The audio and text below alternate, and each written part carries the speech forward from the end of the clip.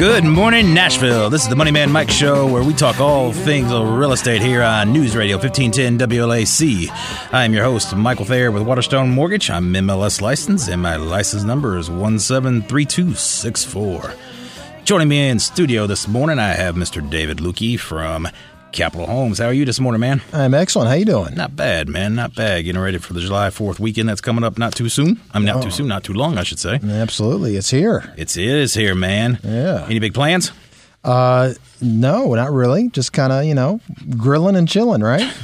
That's the American way, right? There you go. Hey, JT, how about you, man? Pretty much the same thing, just grilling. Man, that's the only thing to do, man. Just sit back, just relax. Going down to the fireworks? I am not. You're not? I stopped going to the fireworks when there was like 100,000 people downtown. Dude, that's been like a long time ago. Yes, Bellevue has a nice display. I don't know if you've ever seen that or not. Yeah, they actually do. It's small, but it's nice. Where? Red Caboose, over by Red Caboose. Yeah, but then there's also another place that's back behind the parks, behind the soccer fields, behind Home Depot. Oh, yeah? There's like some church back there or some school back there that sets them off. Oh, really? Yeah, you can always sit up in the Home Depot parking lot or up there in the I can't remember the name of the road that's right there, but that's another good place. I've never watched them, but I know the one in Bellevue is pretty nice. Yeah, it's small, but it's nice. I mean, there's tons of places. I mean, every little city, like Hendersonville always has a good one. Mm-hmm. I'm sure. Does Mount Juliet have one? I don't know. You know who does the lake? Lakewood? Not Lakewood, but right over there at the dam. Percy Priest. Somewhere right over there. Yeah, could be. I can't remember what it's called. You know what that's called, JT? I do not. But there always seems to be something over there like on the second or the third. That way they're not competing with the July 4th holiday. Yeah, that's at Hendersonville. They do theirs on the 3rd just so they don't compete. Yeah. Can't blame them. Not at all. Oh, well. Let's get into some real estate this morning, man. Hey, if you missed our show last week, man, you missed an outstanding show. And David, you missed part of our little comeback, man. You asked a question about a 30 or 15 year a couple weeks ago. Mm-hmm. Got some feedback, a couple emails, a couple texts about people saying, I see it differently or I have this different opinion. Some were people like, we agree or no, I do the 15. And everyone has a different opinion, and it's no answer's wrong. It's whatever your preference is. So we got into more of talking about and showing the 15 versus the 20 and doing the numbers and taking a 30 and paying it like a 15 and showing exactly how much you would save or how much the cost difference is, so you can really see the difference. But I mean, the do the 15, I totally understood where you were coming from that point of view. Sure. But at the same time, not everybody's going to be able to manage that 15 payment. Well, it's about the spread. If the spread's not very big, it's not, you got to, it's all situational, and you kind of have to be able to do the math. And the only way to do the math is to understand the concepts behind it. Yeah. And to me, it's a lot about spread. What's the spread? And the amortization charts will lay it all out, show you what that spread means to you in dollars and cents and what your savings are. Boom. Yeah. There's, some people are never, ever, ever do an adjustable rate. Right. Never, ever, ever do an adjustable rate. And right now, I kind of get that logic because adjustable rates, the spreads aren't huge. No. But when I first started in this business, and we'll have to go back and explain, or JT's in my day, Sonny, he's gonna hit the buzzer. But when I first started, it was 25, almost 30 years ago. You could get a 30-year fixed at 10.5%.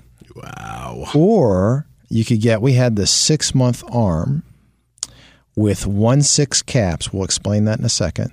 That started at 4.5%, which is very appealing versus the 10 point what? 10.5. All right, so 10.5 versus 4. 4.5 with 1/6 caps. All right, so 6% difference in rate. Yes, with 1/6 caps. All right. So now I know that he is getting his finger very close to that buzzer. Yeah. What the heck are you talking about? JT's in there like, come on, man, stop with the lingo. So this was a 6-month adjustable. So every 6 months it adjusted, as opposed to the typical, which is every year. Right. But it could not go up or down more than 1% any 6-month period, 6% the life of the loan. All right, so let's stop right there. Go ahead. So just in layman's terms, I could take out 10.5 and pay 10.5, or I could have 4.5, and in 1 year let's say it even adjusted up 1 point. So now I'm paying 5.5. Well, I'm still paying. That was 6 months, but yes. Yeah. Oh, it's 6 months, but I'm still paying 5 points cheaper than what I would have been paying if I was in a 30-year fixed at 10.5. That's right. And then a second adjustment. Yes. And you so on. You can do the math and realize, okay, who cares if it adjusts? You're still paying less than what you would have been paying. And the lifetime cap was a 6% cap. So 4.5 plus 6 is 10.5. You're no worse. So the absolute worst case scenario rate that you would have paid was what the 30-year fixed was at the time. Bingo. And then on top of that, that was in a marketplace where rates started to drop. So it's going to go down. And it actually, it's got the teaser rate. Floor. So, but it had the teaser rate too. Yeah. So the fully adjusted rate was 6.5%. But after it went to 5.5, it started dropping. Right. And so the people who got the 10.5 refinanced about every year, paid out that money, 1 or 2% of the sales purchase price every year to refinance. And the people that took the 6-month ARM never refinanced because the rates kept dropping on them. Right. Yeah, the ARMs get a bad rap just for the bad market. The bad press they received in the marketplace from news and everything. And some of the ARMs that were out there were really exotic and really creative. I mean, you had to pick a pay option ARMs where you had 4 payment options. Oh, some of them were terrible. They were. And they had all these prepayment penalties. Yes. I mean, just a straight up vanilla conforming conventional ARM these days. Even a VA or – actually, I don't even think the VA offers an ARM anymore. I think the spreads have gotten so low. The VA ARM just doesn't mean anything. No. But, I mean, you're going to start to see the ARMs come back and become more appealing.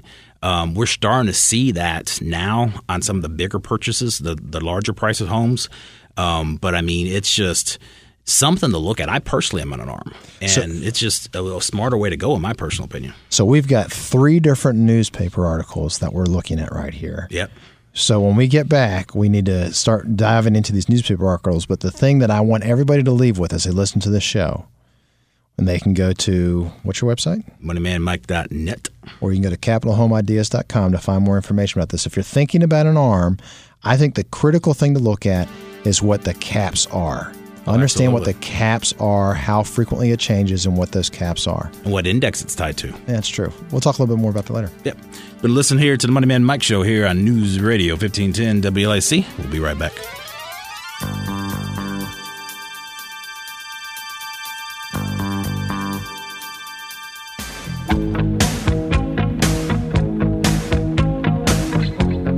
Hey, welcome back to News Radio 1510 WLAC. You are listening to the Money Man Mike Show. We talk all things real estate. I'm your host, Michael Thayer with Waterstone Mortgage. And in studio today, we have David Lueke from Capital Homes.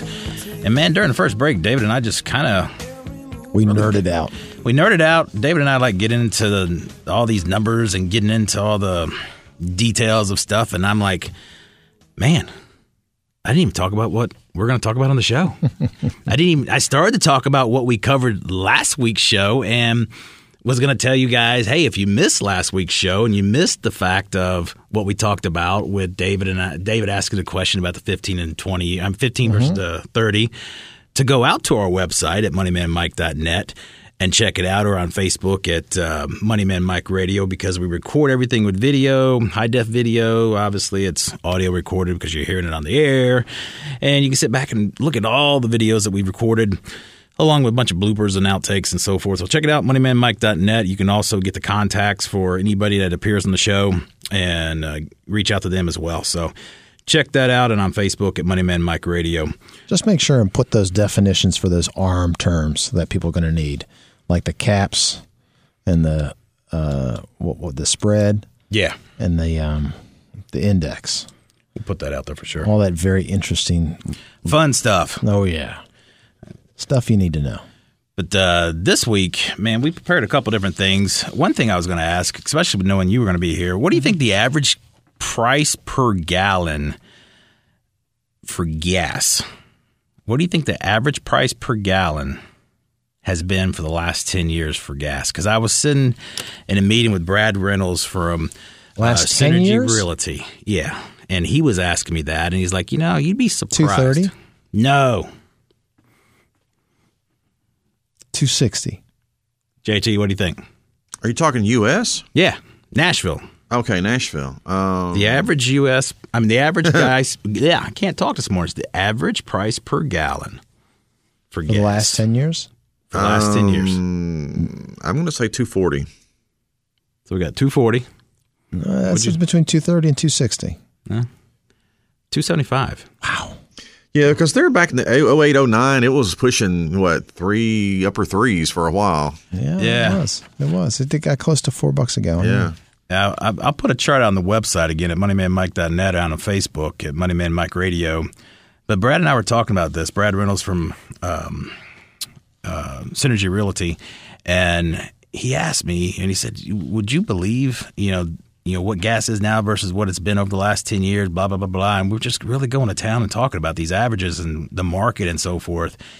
And, man, you look at this graph, and back in it's probably 2008, it was was down below $1.50.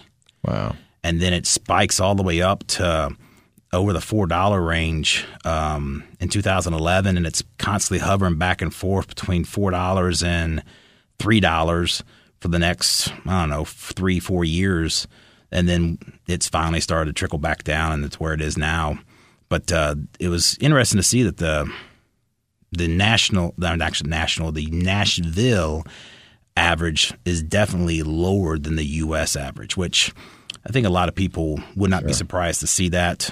But at the same time, you can see it on the graph. And like I said, we'll put it out there. But I just thought it was interesting to see, and just kind of – That goes back to Haslam trying to raise the gas tax. We got one of the lower gas taxes. Oh, absolutely. In the country. And, people will debate whether it's a good idea to raise that tax so we can invest in our highways. Of course, the consistent argument against that is, well, they won't spend it on that. They'll spend it on other stuff. And that, that may be true. You got to spend it on the roads, man. There's a 440. Gosh, that sucker needs some repair. That's a separate issue. We just need to do some non-sexy stuff too by fixing bridges and stuff like that. Roads. Or we're going to have problems. Yeah. So we always talk about the industry lingo, and I want to get into that before we get into a couple other topics that we're going to talk about today, because David mentioned about the articles we have in here. And wall-to-wall newspaper. Yes, you have several in here, because we're going to talk about renting versus buying and several other little topics. But industry lingo, I don't want to spend too much time on this today, but we always like to put a few things out there for people so that they understand things. So when David says something like an ARM, adjustable rate mortgage, and caps and stuff like that, you know what we're talking about. And one of the common things that we hear or say or references agencies. And from a lending point of view, the agencies, we're always referring to, or either referring to, I should say, Fannie Mae, Freddie Mac, FHA, or VA. But typically you're talking Fannie or Freddie. You can also get Ginnie Mae in there. And basically these are the quasi-government lending organizations that were initially private, but then took into conservatorship and so forth. That's a whole different story and a long story to the bailout. But basically, every loan that is sold, not every loan, I should say. What do you think, about 95%? Something like that. Most everything that gets wholesaled. Yes. Yeah, it goes through them. I mean, we as banks, we just don't have an endless, pocket of money, and we don't have a printing press downstairs at the bottom floor of our banks. Just keep on printing money to lend out to people. It's part of that liquidity that allows the marketplace to thrive. I mean, Absolutely. For the most part, the only loans that get held in what's called a portfolio are the mega loans. Yes. Like you may have noticed that story last week about that mega loan that Deutsche Bank did on the new luxury condo that's right on what's the park? Central Park. Central Park. Yes, and it's 97 Tower 97, whatever it is, and New York. Yeah, the most expensive home to ever go into foreclosure is going into foreclosure this week. $21 million. 21 large. It was lent by Deutsche Bank. We don't really know who the buyer was, and we don't know how much they put down, if anything. But it was a portfolio loan. That's a loan that some rich organization or rich individual went to Deutsche Bank and said, hey, I know I borrow $1 billion from you here year in and year out. We run a bunch of money through your accounts. I'd like you to lend me some money to buy this condo so I can, when I go to New York, I've got a place to stay instead of a hotel or whatever. So, who knows what the rich people do.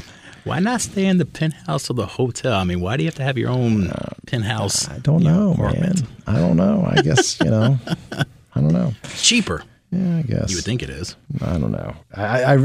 But there's a great, I received an article from a friend of mine who has a private newsletter that he gets, and it's talking about luxury apartments and how much luxury apartments have gone up and how many have gone up, and it's talking about the potential of too many of them going up, and they're talking about at length what's going to happen with all of these big McMansions that the baby boomers have built, and what are they going to do next, and just kind of the squeeze that's going to happen, what they think is going to happen.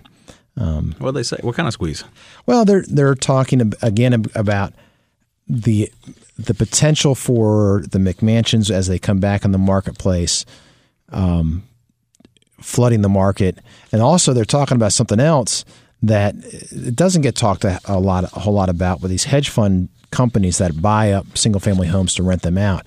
And what happens when they decide that's no longer a good investment? Are they going to sell them? Now, it does go on to make a different point, too, about how one of the things they expected to happen that's not happening is baby boomers do not want to leave their house. All right. That they are selecting, instead of leaving their house, to do reverse mortgages so that they can continue to pay the property taxes and keep up the property. Okay. And for those that don't know how a reverse mortgage works, basically if you own your house or you mostly own your house, they'll make payments to you based on how old you are and how much longer they think you're going to live. And basically pay the equity. The interest, and paid out in advance. And then when you pass away, they own the house then and then sell the house and pay off their debt. And people are doing that as a way to pay the property taxes and also have some extra money for the retirement so they can enjoy the retirement, with the idea that they're not planning on leaving much to their kids because they're going to run all the equity out in the house. Not from the house, at least. Yeah. So that's exactly right. And so that they were acknowledging that is a hole in their theory, that there's going to be a flood of McMansions on the market because baby boomers aren't leaving them. They don't want to leave them. And then also the idea that millennials don't want to buy homes. Well, we know that that's not the case. We know that they want to buy homes. They're buying. And they're excited to buy, and they're looking forward to it. Are they defining what they're considering a McMansion, a dollar amount size? No, they didn't really get into that, but they're just talking about the larger suburban homes. Larger suburban? And then they're also talking about the very expensive luxury apartments that are being built. Yeah. Hey, we got to jump out to the break. When we get back, we're going to dig into that article a little bit more, talk about that and see if it correlates any to the Nashville market, and get into other things about the cost of living and how it's still and has been quite some time much cheaper to buy versus renting. So you've been listening to the Money Man Mike Show here on News Radio 1510 WLAC. We'll be right back.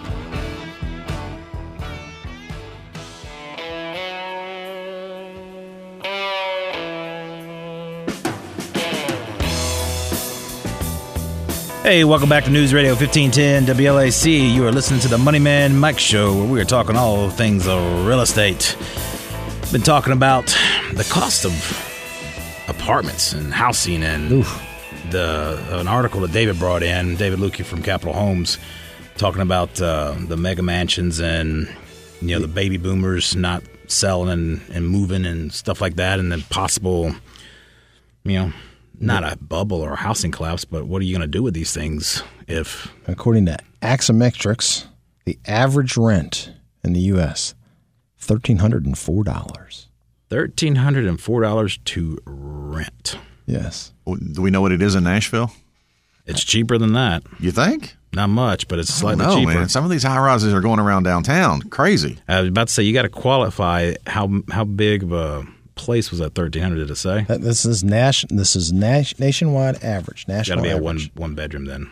Well, it doesn't specify a size. In other words, it's what the average person is paying for an apartment, whether what's normal in your marketplace is one bedroom or whether your normal in your marketplace is two bedrooms or a studio like in New York.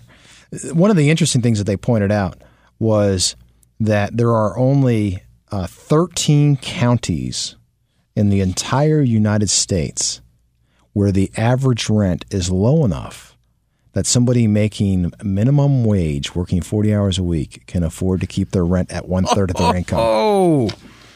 Wow. And I don't even want to know what counties they are, because they're not. Yeah, they're not counties you want to live in. 13 counties, only 13 counties In the whole United States. Wow. Well, good to see minimum wages keeping up. Yeah, I mean, that goes in line with this other study that was showing that the cost of renting versus buying historically, 21% of the income needed to afford the median house. Historically, it's been 21%. Now it's only 15.8. One more time. Let me see that. 21%. It's cheaper now versus what it's been. Oh, okay. Yes. So what you're saying is that the monthly payments necessary to own a home is becoming a smaller percentage of people's income. Right. Going from 21 down to 15.8, let's call it 16, based on, probably interest rates more than anything. Yeah. So for those people who can afford to purchase, right, which kind of goes back to the wealth gap that's happening in America, where people who are at the bottom end can't even find an apartment to live, but people who are at the, with the college education and so forth, right, are able to spend less of their income on their housing and therefore continue to accumulate more wealth. Yeah. And then the rest of the article goes into talking about the median rent. It used to be historically was 25.8% of the median income was needed to rent. Now it's 29.2. Wow. So it kind of goes in line with your article of only 13 counties. Yeah. What was that line again? 13 counties in the United States have average rents low enough that you can afford to live there if you can work full-time at minimum wage. Wow. Yeah. Yeah. Well, it's interesting, bringing it back home, there was a great article in the Tennessean on June 25th. And the gist of the article is Antioch is about to take off. About to take off. More than it has. And they're talking a little bit about a handful of things that are happening. So here's a couple surprising statistics, okay? In the greater Nashville. Come on, Predators. Smashville, baby. And the greater Nashville area in Davidson County, 32.4% of the people have a bachelor degree or higher. Okay. Okay. What do you think that percentage is in Antioch? Oh. 32.4% in Nashville and Davidson County. So just ask, do you think it's higher or lower in Antioch? Lower. JT, what do you think? Well, the fact that you're asking leads me to believe it's going to be higher. It is higher. It's 37%, a full 5% higher. Really? Can you believe that? The median age is lower, 31.8 versus 34.2. The poverty level in Antioch is a full 50% lower than it is in the rest of Davidson County. It's 18.2%. In Davidson County, it's 13.6% in Antioch. Really? Yeah. Now, something that we know, the foreign-born, people who were born outside of the country, is 20% of the population in Antioch, which we kind of know that. Yeah. Hispanics are high at 15%, and African-Americans are also making up 38% of the buyers out there. But I was really surprised to see that the college education in that area is so much higher. Yes. 5%. I mean, that's a full sixth higher, a full 13% higher than Davidson County. And, that's compared to areas like Green Hills and Berry Hill and all that good stuff. I mean, it's the whole county. And, the median income's a little lower. I'm sure that gets pulled up pretty hard by Berry Hill and so forth. Right. But that the population is really growing out there. The bulk of the growth in Davidson County is actually in Antioch. And the number of things that are coming that way are really staggering. We'll try to link this article on Capitol Home's Facebook page, talking about the different jobs and so forth. And I don't know if people have been out there lately, but where the old Hickory Hollow Mall got replaced by Nashville State and also by the World Market out there, it's really getting quite nice, you know. And Nashville State has really been a nice thing to add out there. A lot of people, I think, are continuing their education by being able to ride the bus there or walk there or whatever. And it's really getting quite nice. The thing that I wish that, Mayor Berry would do is there is not a bus that runs back and forth down Old Hickory Boulevard from Brentwood to Antioch. There's not a bus that goes from Brentwood to Antioch? There is a bus that goes from Brentwood to Antioch, but it doesn't go back. You have to go downtown to get back to Brentwood. So if you're in Antioch, if you're at Hickory Hollow Mall and you want to get to Brentwood, the only way to ride the bus right now is to ride the bus all the way downtown and turn around and then come back out 65 and go to Brentwood. That makes no sense. So now you can go from Brentwood to Antioch, but you can't go from Antioch to Brentwood. That makes no sense. It goes in a loop, which I kind of get that it goes in a loop. But still. I think if there was a bus line that just went back and forth straight up and down Old Hickory Boulevard, people would figure it out and they'd go, oh, this is great. This is my new commute. Because there's a lot of people. If you've ever driven Old Hickory Boulevard. I was just about to say, with as many people that go down that corridor, why not? Man, if there was a bus that just went back and forth, there's a lot of people who work in Brentwood that would just ride that bus all day long. I mean, I'm with you. I understand the loop going down to the main hub, but I mean, that corridor, I mean, holy cow. During rush hour, it's pretty crazy. Yeah. Yes. That is insane. Yes. David and I need to go down for DOT or, I don't know, mass transit. Well, the mayor is looking for suggestions for the new bus. So if for anybody who's contact with the mayor, or she's actually doing a public forum on that. JT, you need to nominate us, brother. Okay. We are cruising through the articles. We are doing great. Making up, man. We're going to post a lot of this stuff on your website and my website and Facebook, right? Absolutely, brother. Fantastic. We're going to talk about the 4 L's. This was a great article that you handed me when we first got here this morning. Supply and demand problems plaguing new construction. Heck yeah. I mean, it's literally the 4 L's: lots, labor, lumber, lending. So let's go back to that article that I was telling you was from a private a money manager, right, that was talking about how there was going to be a lot of supply. This is why I think they may be a little wrong. Okay. The article that you're talking about, I think it kind of explains the squeeze towards the high end, because if you only have so many lots and you only have so much labor and if you only have so much lumber, you're probably going to try to make the most you can with the higher price premium homes. Correct. Okay, you're not going to want to build lower homes, because the more entry-level first-time buyer homes, because, well, you can only build one house because you only got one lot. Absolutely. It's not like you have 100 lots in front of you. Right. And so that's one of the things they're talking about. They're talking about lots. In what we mean by lots, of course, is in a planned unit development in a subdivision where they have, raw land ready 50 acres and they're going to turn it into 120 lots.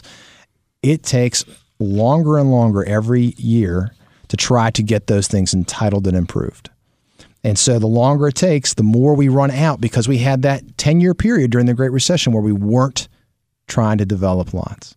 And so that has created a real lack of land available for people to build homes on. Yeah. So that's really a real deal, and it's not going to change anytime soon, and it's getting harder and harder to try to get them on the ground. We'll talk about the other two, the labor and the lumber. It also talks about the lending here when we come back. But it is really interesting how things are getting pushed. Yeah, I mean, it's a true supply and demand issue. I mean, it really just boils down to that. But we got to jump out to this break. When we come back, we're going to pick up this article and get into the 4 L's and dissect it and wrap up the show. You've been listening to the Money Man Mike Show here on News Radio 1510 WLIC. We'll be right back.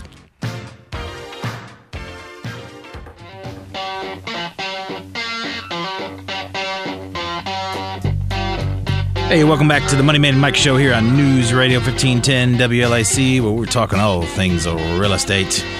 And we've been talking about the supply and demand issue with new construction in the 4 L's, which are the lots, the labor, the lumber, and the lending. And given that we have David Lueke here with us from Capital Homes, it just seemed very appropriate to have him dive into this article with us and just talk about the new construction issues and, exactly, we talked about in the prior segment how the lots, there's a shortage during the recession. You guys stopped developing lands because why develop the land? We can get the lending to do it anyway. Yeah, it's just like stop it, bring it to a screeching halt. We don't need it. Yeah. So all the land development got put to the side. Well, now all of a sudden it's like you can't crank it up fast enough, and it's just the banks aren't. There's different lending than what you do. Yes, you're talking about what's called an A&D loan, acquisition and development loan. Banks still won't do acquisition and development loans. They'll only do development loans. Why won't they do A&D? They're just too tight. So you have to acquire the land with cash. Really? And then you can borrow the development portion because they want to keep their leverage low. They want to keep safe. They don't want to run into the same issues they ran into last time. Interesting. Right. And so, it still it takes considerably more cash now to develop a piece of property than it used to. Okay. So you either have to come up with it private equity wise, or you have to have it yourself, and so it squeezed out a lot of players, and it's pushing up the margin too, because if you don't have any competition, you're going to make more money. Absolutely. And so that is really putting a lot of pressure on land. So one of the other L's we talked about lumber, we actually broke this story. Yes, you did. We were the first ones that I know talking about the story back in January, and we have the video evidence to prove it. Yes, we do. We've been talking about lumber prices shooting up the way that it did, shooting up 20% or more. This article says 13%, due basically to the trade war that we're having with Canada. Put a big, large tariff on it, and all the lumber companies are making more money, and the consumer is really paying through the nose for that. Labor, it talks about how many people, and I know a lot of people who are in this boat that used to be framers or electricians that left those jobs during the recession to become truck drivers and whatever else they could do. Well, they couldn't find work. I mean, no one's building.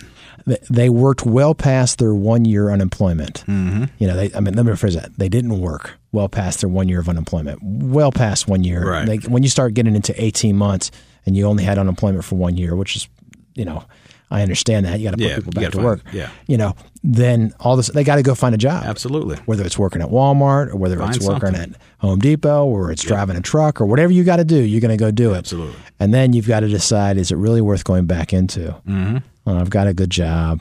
It's not paying me that much more. Right. And then labor's tight there, so we raise our wages. Say that 10 times fast. Yeah, really. And then, everybody else raises their wages too, and you can't keep up with it that way. The one thing that it doesn't talk about, whether you think it's good policy or not, a lot of people think this is good policy. The other thing that happened during the Great Recession is people who did not want to migrate back to Mexico but had no choice. Right. Because there were at least family support for them down in Mexico, and there wasn't the support that they needed up here, and they were getting increasingly pushed aside. Mm-hmm. And now they're not able to come back, let alone whether they want to come back or not. They can't come back. It's just not an option for them. Right. And so we lost a significant amount of workforce to that migration back to Mexico. We've talked about it on the show. People think that people are still coming across the border. They're actually going the other way, and they haven't been coming back at all. So that's a young, strong workforce that is not coming back. And we're certainly, whether you think it's good policy or not, we're not letting them come back. And so I'm sure that you'll get lots of Facebook messages about separate issues, separate shows, separate everything. Well, someone's going to comment. Send your hate mail to David at. That's Go ahead, go to my Facebook page. Tell me I'm an idiot. I don't care. But anyway, those are the three, and I'll let you talk about lending. I think lending is coming, not quite as crazy as it was, but we are seeing some relaxing of the rules. Is that correct? I mean, this article goes in and talks about it, and the article is published by the National Association of Home Builders. So, I mean, it's a credible article along with CoreLogic's chief economist talking about it as well. And basically, lending was just back in the day during the recession. It was, or everything leading up to the Great Recession, the financial collapse, the whole 9 yards. It was just out of control. I mean, literally, we talked about on the show that if you could sign, you could show up at closing, or we could come to you. You could sign. You got a loan. Yeah. Yeah. No income documentation. No problem. No proof of down payment. We'll give you 100% financing. No problem. Oh, you already own 5 homes? Here's 2 more. Yeah. No problem. Oh, you're going to rent these out? Okay. We don't need leases. No problem. They didn't care. The whole thing was set in motion from Congress wanting to increase home ownership. And they opened up the underwriting rules. And now what they did was they tied them all up.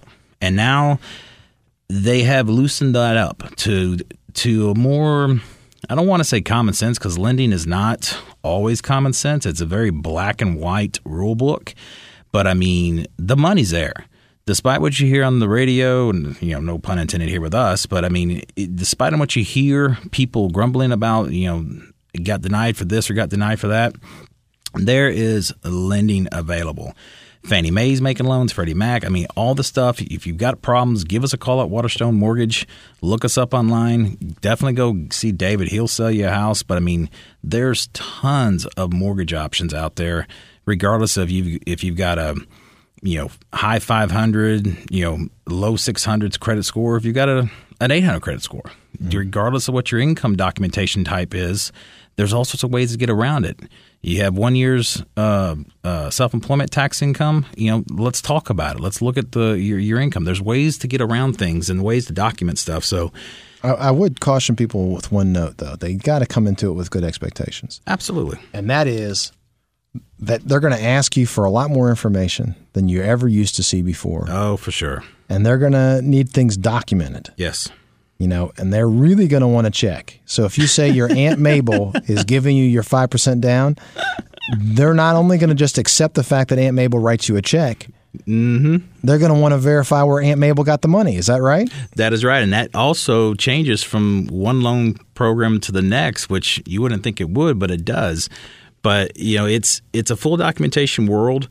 And, like your example there, that goes back to some of the basic money laundering, anti-bank, to protect us and protect bank and financial institutions. Mm-hmm. And some of it doesn't make sense to the average person, and I get it. But yet, at the same time, when you understand all the crazy fraud that was committed and the way people took advantage of the system, then you really understand why the rules are they are. And I want to clarify something that you said. All right. Okay, you said there are ways to work around it. And I don't think that's what you really meant. Not like that. I think what you really meant was that depending on your situation, there are different programs designed to fit almost every situation. Exactly. So there are programs designed to fit people who have good income but not great credit. Exactly. There are mortgage programs designed to fit people with great credit, self-employed, that have large deductions. Yep. In their income. Yep. Not unverifiable income. No, it's got to be verifiable. But some small business owners have large deductions that show their bottom line income low, but their top line income substantial. Yep. And so there's programs designed to work with them. So it's not that there's workarounds, but there are different programs that you need someone like Michael to go through with you to figure that out. But it is interesting, going back to the story we were talking about earlier about that apartment down in New York, mm-hmm. and they were talking about it on CNBC, mm-hmm. about, well, you just don't know about that loan. You don't. Because it was out-of-country bank, mm-hmm. right? It was Deutsche Bank. Who knows what they did? They could decide to lend on any way, anyhow, for whatever reason Absolutely. They want to. Absolutely. And so that's where things have changed, because that kind of, we don't care loans was given to everybody. Literally. Whereas before, you had to have a relationship with a bank. Like, I'm refinancing one of my personal rental properties, and I'm getting a portfolio loan that's going to get papered by the bank. It's not going to be sold to Fannie Mae or Freddie. This bank has said, hey, David, you borrow enough money from us. We'll lend you this money, and you and I will decide what the terms are. Right. And we're going to, we'll just do it. Right. We'll figure out how we're going to do it within the rules, and we're just going to do it. And so it's not going to be a loan that they could ever sell on the secondary market. Secondary market being something that's going through Fannie, Freddie, through Wall Street, and it's being sold to the investors. It is literally like I went next door and knocked on my neighbor's door and said, hey, can you lend me some money? Exactly. And they said, okay, well, I'll lend you money under these situations and terms. And I said, okay. Exactly. Whereas what Michael does is he goes to the broader marketplace and says, what are the rules I got to play within? And they tell him the rules, and then he figures out which one of those rule sets fits your needs. Absolutely. And so, not everybody has big relationships with Deutsche Bank and can just borrow money willy-nilly. $21 million large. Yeah, I mean, it's basically lending is just that. I mean, you're trying to take a square peg and shove it through a round hole. Yeah. I mean, you're looking through the guidelines, and so many times we get somebody with a conventional credit score, which would be like 740 or higher or 700 or whatever. And they have to go FHA. And they're like, why? Well, it's because of the way your income's documented. Yeah. Here's the rule. Or vice versa. And it's just this is the way you fit. The rules fit you, or you fit the rules, or however you want to slice it or dice it. This is the way we've got to play the game. So, hey, JT's telling us we got to go, man. So that's enough for us this week. You can catch us next week. Have a great 4th of July. Absolutely. Have a wonderful 4th of July. Be safe out there. And again, if you've missed any of the prior shows, check us out on moneymanmike.net or out on Facebook at Moneyman Mike Radio.